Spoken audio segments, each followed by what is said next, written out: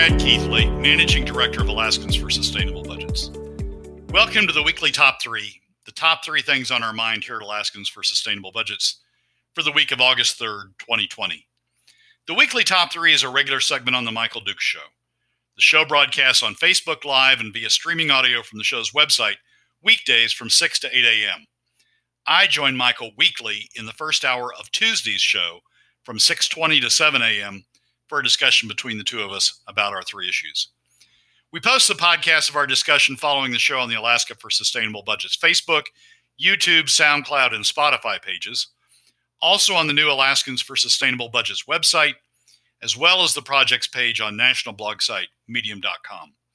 You can find past episodes of the weekly Top 3 also at the same locations.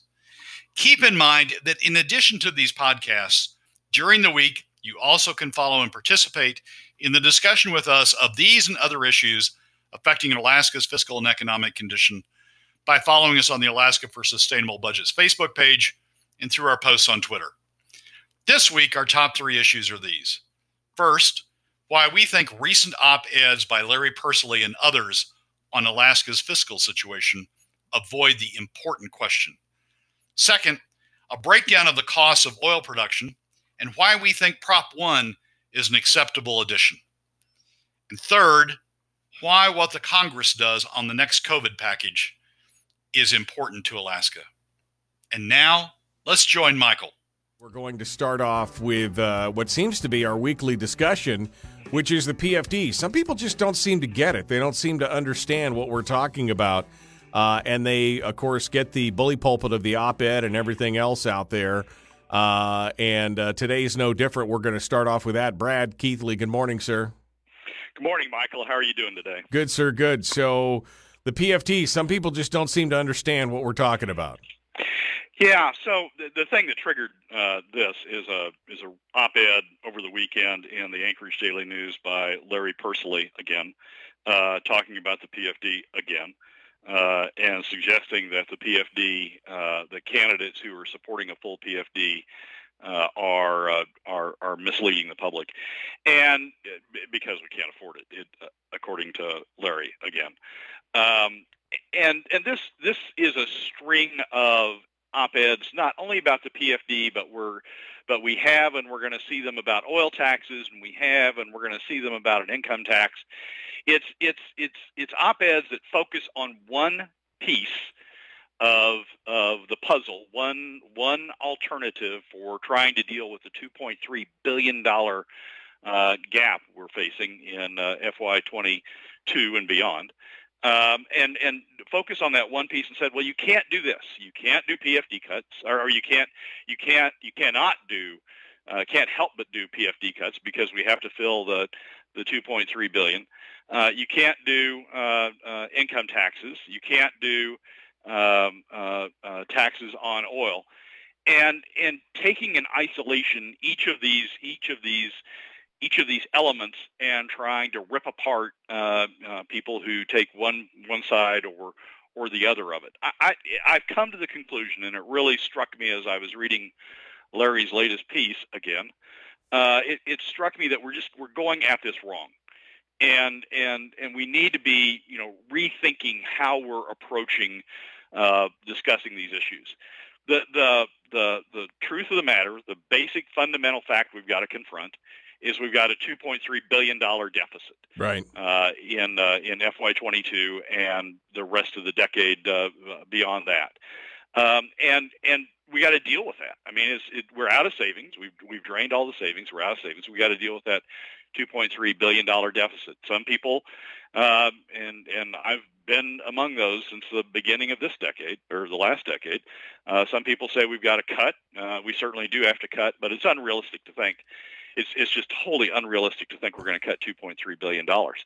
So the answer is, what else do we do? And I think the standard that we ought to apply is what has the lowest adverse impact on the overall Alaska economy and on Alaska families. Those ought to be the two drivers of any analysis to try to figure out what is harmful and what's not harmful, relatively not harmful on the overall Alaska economy,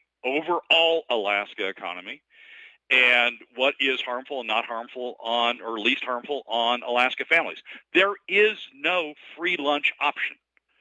There is nothing that doesn't have some impact someplace, some adverse impact someplace. Right. Oil taxes will have an adverse impact on oil companies. PFD cuts have an adverse impact on middle and lower income Alaska families. Income taxes have an adverse impact depending upon how you do the whether you use a progressive or a flat. Has an impact on somebody. There is no cost option.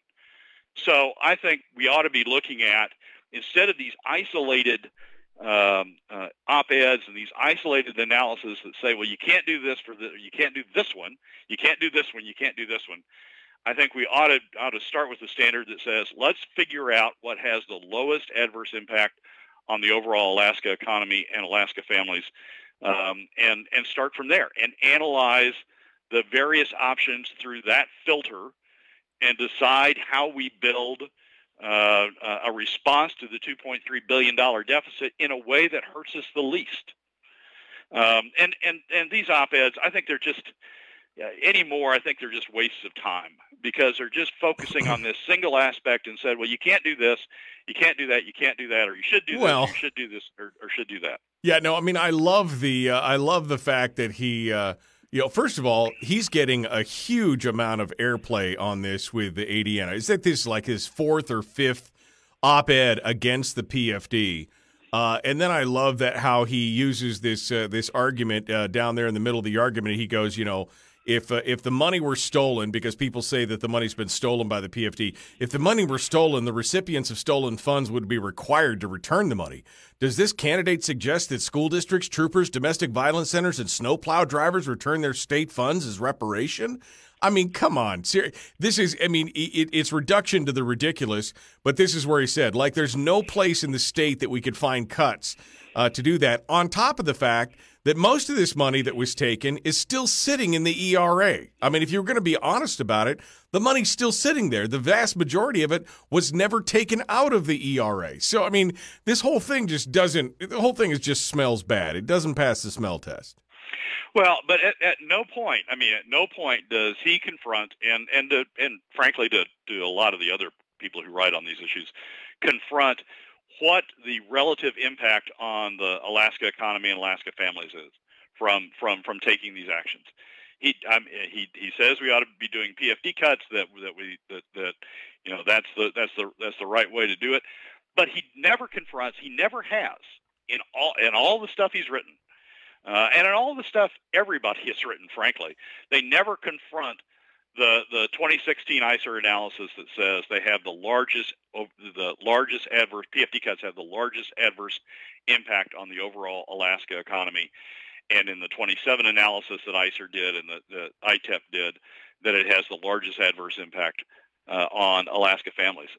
They skip over that. So we're talking about this stuff in a way that is disconnected from what's important to the Alaska economy and Alaska families. That ought to be the starting point of any of these analyses. What is it that what's the impact of what I'm proposing on the overall Alaska economy and on Alaska families? That's what ought to be important.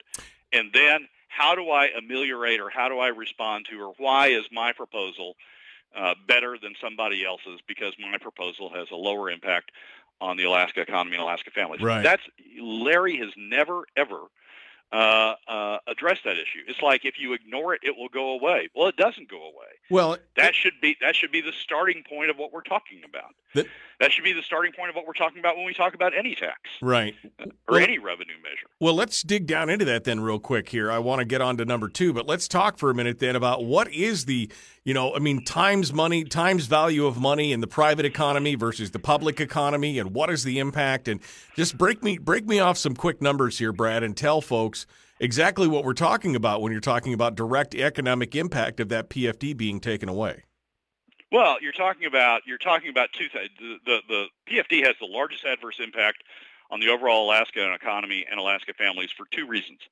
One is it only taxes Alaskans. It only takes money out of Alaskans' hands.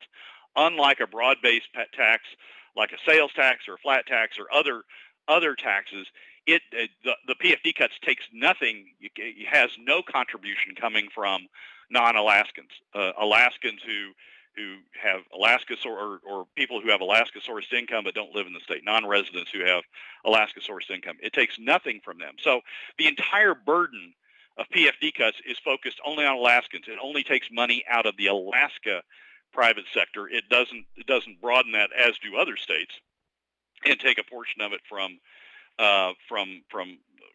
elsewhere. And that increases the adverse impact on Alaskans by about 10%, because 10% of if you used another revenue measure, another broad-based revenue measure, 10% of that money would come from 7 to 10% of that money would come from non-residents. The second reason it has the large PFD cuts have the largest adverse impact on the overall Alaska economy and Alaska families is because it takes the bulk of the money out of middle and lower income Alaska families. And they're the ones who are most likely to spend that money, that marginal dollar, in the Alaska economy. Right. A marginal dollar to the top 20% tends to be either saved or invested or spent outside, as opposed to being spent in the Alaska economy. So you're taking money from those who are most likely to spend that dollar, generate additional economic activity in the state, and create an additional knock-on effect through injecting that money into the economy. That the PFD, because of those two factors, the PFD has the largest adverse impact. So what you want to look for is something that ameliorates, avoids those two impacts. One is a broad-based approach that takes money both from residents and non-residents, and a second that takes money broadly across all income classes, as opposed to focusing it on middle and lower income Alaska families, focusing the take from middle and lower income Alaska families. And that is that has the lowest adverse impact. Again, there's no free lunch here. There's no option that doesn't have some impact. And so you look for impacts. You look for impacts that are the lowest on both the economy, have the least adverse impact on the economy, and have the least adverse impact on Alaska families. We got some questions. Let's see. We see what stealing the people's PFD does to the Alaskan economy, so let's get off the PFD and quit choking off the private sector. And I agree with that. And one thing we didn't touch on, although I mentioned it, is not just the impact that Brad was talking about from high end to low end, but also the times value or the times turn of money in the economy. It's kind of I don't know, 15 years ago or so, I saw a study from one of the universities that talked about how money flows in a given economy, and there's the money turns so many times, meaning that dollar is used to then leverage to make another dollar. And in the private economy, it was like 6.5 to 7 times for a dollar. And in the public economy, it's like 1.5, like the dollar only turns 1.5, maybe 2 times, Brad. You want to address that real quick? Well, there's a lot of ways to do those numbers. The ICER 2016 report does that and has the knock-on effect of each dollar. The PFD, in the way that they're doing the numbers, which is different from the way that the number would have been when you're talking about the six times. The PFD has a churn effect or a knock-on effect of 1.4 times. That is, for each dollar spent or for each dollar distributed in PFD, that circulates in the economy 1.4 times before it goes into somebody's savings account or leaves the state in some transaction where the dollar leaves the state. That's the highest. And again, this goes with the fact it's in the hands of middle and lower income Alaska families. They're spending it, and they're generating that knock-on effect as a result of spending it. Other dollars that are being spent have a lower knock-on effect. State dollars do generate some activity because state dollars go to either contractors or they go to employees, and those employees then spend the dollars before they leave the state. or go into somebody's savings account. But all of those factors are less than the knock-on effect of the PFD. If ICER had instead restated those numbers on the same basis that you're talking about before, that the six times, if they use the factors that will let you do it that way, then all of the other spending categories or all of the other tax categories would have a lower impact, a lower economic impact than the PFD. I mean, it's basically simple. If you put money, I mean, that's the reason that the feds are doing what they're doing. I mean, in terms of the COVID relief programs. If you put money in the hands of middle and lower income families, they will spend it. They will generate activity in the economy. Right. If you keep money or put money in the hands of the top 20% or the top 1% or the top 10%, whatever you want to take as your number, it tends to go into savings. That marginal dollar tends to go in savings accounts or investments. It doesn't flow immediately into the economy. It doesn't flow into immediate economic activity, right. And certainly not economic activity in Alaska. So it's that's what you're looking for. How do you generate the largest amount of economic activity? And as I say, the other thing with the PFD is if you take money out of the economy through PFD, you're taking it only out of the hands of Alaskans. So you're reducing the amount of Alaska economic activity disproportionately. If you take it out of the hands of all people with Alaska sourced income, including non-revenue or non-residents, you're affecting the Alaska economy to some extent. But you're also affecting maybe the Oklahoma economy or the Texas economy, wherever those non-residents live. You're not taking it all out of the Alaska economy. Charlie in the chat room says, would Brad's flat tax have no exemptions? Would everyone pay a percentage of their income? Yep.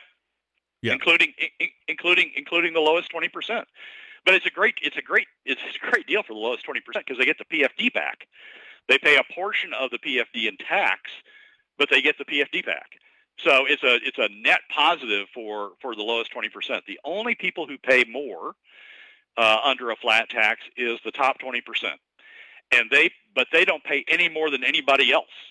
So if everybody else is paying 4%, the top 20% pays 4%. And under PFD cuts, the top 20% pay less than 1%. And you have the bottom 20% paying, more than 20%. So, yes, everybody would pay the same. Pamela asks a question, which I think is a good question, but also I think has a pretty obvious answer. She says SB 57 and similar bills can bring in over $400 million. Why is this not being addressed? Whether this state needs revenue or not, why is it not being addressed? Your thoughts quickly. Well, SB 57 is the one where you upstream property taxes that go to local government and upstream it to the state. That didn't even get. I mean, we have to deal with realistic options, right? That didn't even get a hearing when first introduced 2 years ago by the governor. Not one hearing by the legislature. The governor didn't press it last year like he did on a lot of things. He backed off on it last year. Yeah, it'd be great. Sure, let's take the money out of the local government and upstream it to the government, lessen the government's problem, increase the local government's problem. But if we're focused on the state government, that's a great thing to do. But it's not a realistic option. It didn't even get a hearing in the legislature. There's no political will right now to basically do that is part of the problem. Nobody wants to have that stuff sucked out of their local municipality, and they'll fight tooth and nail on that. All right, final thoughts here, Brad, 1 minute. Well, the final thought, Michael, is I understand that people don't like oil taxes. I understand that people don't like a broad-based flat tax. I understand that people don't like PFD cuts. But there's got to be some solution. We got a $2.3 billion deficit. There's got to be some solution to that. We're not going to cut our way out of it. Not even the governor's first round of proposals was only $1 billion of cuts, barely $1 billion of cuts. He didn't even. There's not even anything on the table that comes close to $2.3 billion. There will be revenues. We need to look for the revenues that have the lowest adverse impact on the overall Alaska economy and on Alaska families. That ought to be the standard by which we're judging. Yeah, I would hope so. James says realistically, there's no hearing on income tax by the legislature. It will be backed off on, no political will either, except that there's no money left to spend. I mean, I guess unless they tap the ERA for it, I just don't see them. They're going to have to face the reality eventually. So let's start teasing into number two. I mean, number one, we need to have somebody needs to write an op-ed that focuses on some of these issues, and hopefully we can get somebody in there to elucidate this for folks. But let's move on to number two, which is, again, the price of a barrel of oil, and you've got a good breakdown. In fact, Ed King has contributed to this, putting together pretty good numbers on how to make this work. Yeah, you can look at I started into a detailed analysis over the weekend after you forwarded the question, but then Ed came up with on Monday, had published his usual monthly piece and sort of summarized the numbers in a way that was convenient and people can look at and doesn't inflict one of my charts on somebody. So in the middle of his piece, he's summarizing FY20. He says, taking the total production of 176.4 million barrels times the average price over last year, over FY20 of $52.12, yields a total gross revenue of $9.2 billion of total oil. Subtracting the estimated $0.5 billion the oil companies paid to employees, contractors, and Alaskan businesses, and you can get that out of the annual revenue forecast. And the $1.7 billion they paid to state and local government, that leaves a net cash flow of about $1 billion to pay federal taxes and provide investors with a return on their capital. Of that $1.7 billion, about $1 billion of that is royalty. So the breakdown using these numbers is $9.2 billion of total value, oil value from A&S, $6.5 billion paid to employees, contractors, and Alaskan businesses, $1 billion paid in royalty, contractual royalty that the companies agreed to at the time that they took the leases as partial compensation for getting the rights to the land, and $700 million essentially in taxes paid to state and local government. And after that, net of all that, you leave about $1 billion for federal taxes and provide investors a return on the capital. Ed said, in other words, if we look at oil taxes the same way that we treat other businesses, they paid an effective tax rate of around 63% in FY20. Well, that 63% includes the royalty, and I'm not sure I wouldn't classify royalty as a tax. So if you exclude the royalty from that calculation, the effective tax rate in FY20 is about 40% on the revenues coming from oil. That's what we're talking about on existing in terms of existing taxes. Brad, can you break it back for us here just to give us some rough estimates of what we're talking about here on a barrel of oil and what Prop 1 might actually generate? Well, Michael, I don't have my calculator handy to be able to divide 9.2 billion by 176.4 million barrels, but you can do it from the Ed King analysis. It's just a simple division of total dollars by total barrels, and he's got all of the factors there to be able to do it. The Prop 1 analysis, though, is fairly simple. You take the total increase of Prop 1 at the projected price, and it's about at $40 or $45. It's in the neighborhood of $250 to $280 million of additional revenue, and you take that on top of current costs, and it increases current costs by about 3%. So you would have the impact on the per barrel price, whatever calculation you come out to when you divide these numbers by 176.4, you would increase the total cost by about 3%. Now that's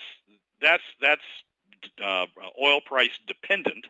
If oil prices were $80 instead of $40 to $45, the percentage would be higher. If oil prices were $20 instead of $40 to $45, the impact would be lower. But at the range of oil prices that we're looking at going forward, it's about 3% of an increase of about 3% on the total cost of producing a barrel of oil. We've had a lot of people say on the show, we've had a lot of people say in comments, the passing Prop 1 would have this horrible impact on the oil industry, and it would result in this adverse economic impact on the overall Alaska economy and on Alaska families. I accept there is no free lunch option here. There is no alternative where Alaska doesn't suffer some harm. That's the situation we've got ourselves into by overspending relative to revenues all of these years, by cushioning it, by using savings until savings ran out. That's the situation we've got ourselves into. And now to pay for it, pay for that situation that we've got ourselves into, there is going to be some adverse economic impact on the overall Alaska, on the Alaska economy. But you can't just say that and stop the discussion. You can't just say, oh, raising oil taxes is going to have an adverse impact on the Alaska economy. I win. We can't raise oil taxes. Anything we do is going to have an adverse impact on the Alaska economy. The question is, what has the most adverse impact? What has the most downside for the overall Alaska economy and Alaska families? That's the question. It's not the question. You don't win the game if you just say, "Oh, it'll have an adverse impact." Period. That's not winning the game. That's saying, okay, it has an adverse impact. Now let's compare it relative to others. And the situation we have gotten ourselves into is that the only option right now that's on the table to PFD cuts. Well, there's two options on the table. One is to continue PFD cuts, which we started in 2016, and the other is oil tax, the Prop 1 oil tax. It's a 3% increase in overall cost. The question is, which of those has the larger adverse impact? Now, I wish that there was a third option on the table, which was something like a flat tax that had Alaskans pay for their own government in a broad-based, equitable, low-impact way. But there's not. It's not on the table. So what we've got on the table right now is either continued PFD cuts or somewhat or a portion of those PFD cuts that don't have to occur because of Prop 1. And so you compare the adverse impacts. You don't get to just say, look, there's adverse impacts from oil taxes. So that's it. No oil taxes. Right. You don't get to say that. You've got to compare it. And when you compare the two, yes, oil taxes have an impact. Will have some marginal impact on oil investment. Will have some marginal impact on the oil sector of our economy. But when you compare the two, the larger adverse impact of the two is through PFD cuts. So if you're really concerned about the overall Alaska economy, you need to be concerned about PFD cuts before you're concerned about oil taxes. We got a little bit of time here for number 3, which is what happens next in the economy. What goes on from here, and what happens what happens with Congress, and what goes on here overall in the economy. Yeah. So we're facing the situation where Congress is addressing the next round of COVID relief, and we're facing the situation in which Alaska as well as the rest of the nation has benefited in the sense of they've had money pumped into their economies from the previous rounds of COVID relief. And one of the big ways that we've had money pumped into the economy is through the unemployment, the supplemental unemployment that the federal government has been paying. That and other pieces of the federal response is now at issue. What are the feds going to do about it?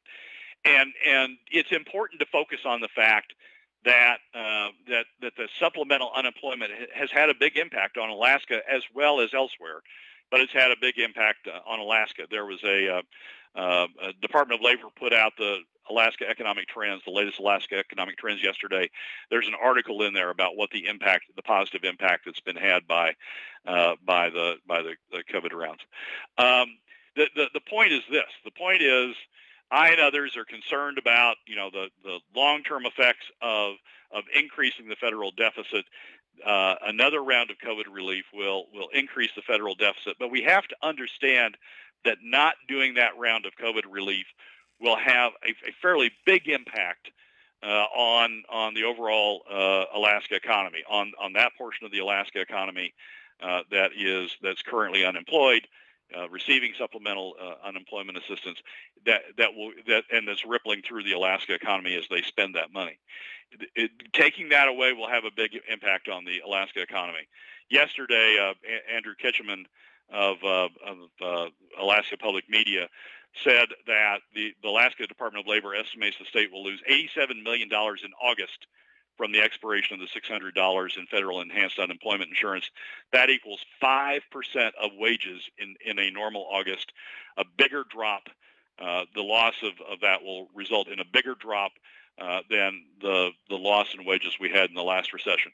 We've been buoyed. The Alaska economy has been buoyed, as well as the rest of the country. It's been buoyed by the unemployment. It's been buoyed by the $1,200 payments that came to families earlier in the cycle. If those go away, we need to be prepared for the fact that the Alaska economy is going to take a big hit. Lots of numbers in this article on the Frontiersman that goes over the economic recovery report from ICER and others, the analysis of this.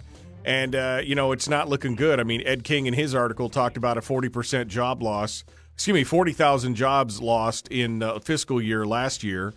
And, and Muhsin Gutabi from ICER continues to go on there and talks about even, they're predicting it's not going to even be till 2022 that we start to see some rebound on this. Well, and Muhsin's article or Muhsin's analysis assumes the continuation of federal relief to get us back there. I mean,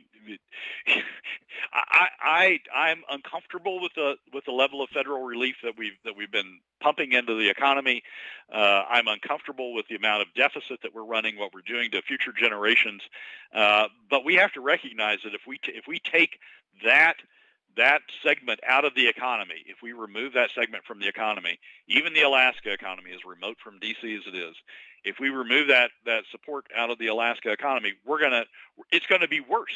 Right. We think we have it bad now, but it's going to get worse. Well, isn't this the same kind of choice that you were talking about earlier when we've got nothing but bad choices? I mean, we've got, it's the PFD, or it's a tax, or it's this, or it's the same kind of thing, right? I mean, there's no such thing as a free lunch. Everything we do is going to hurt us in one way or the other. Do we hurt us in the long term by borrowing money from the Fed to pump it up now, or do we let the whole thing go kablooey and see what happens from there? Exactly right. Exactly right. It is the least worst. You're looking for the least worst choice, and you have to break that down by the current generation and future generations. From the standpoint of future generations, it may be the least worst choice is to let everything go kablooey now.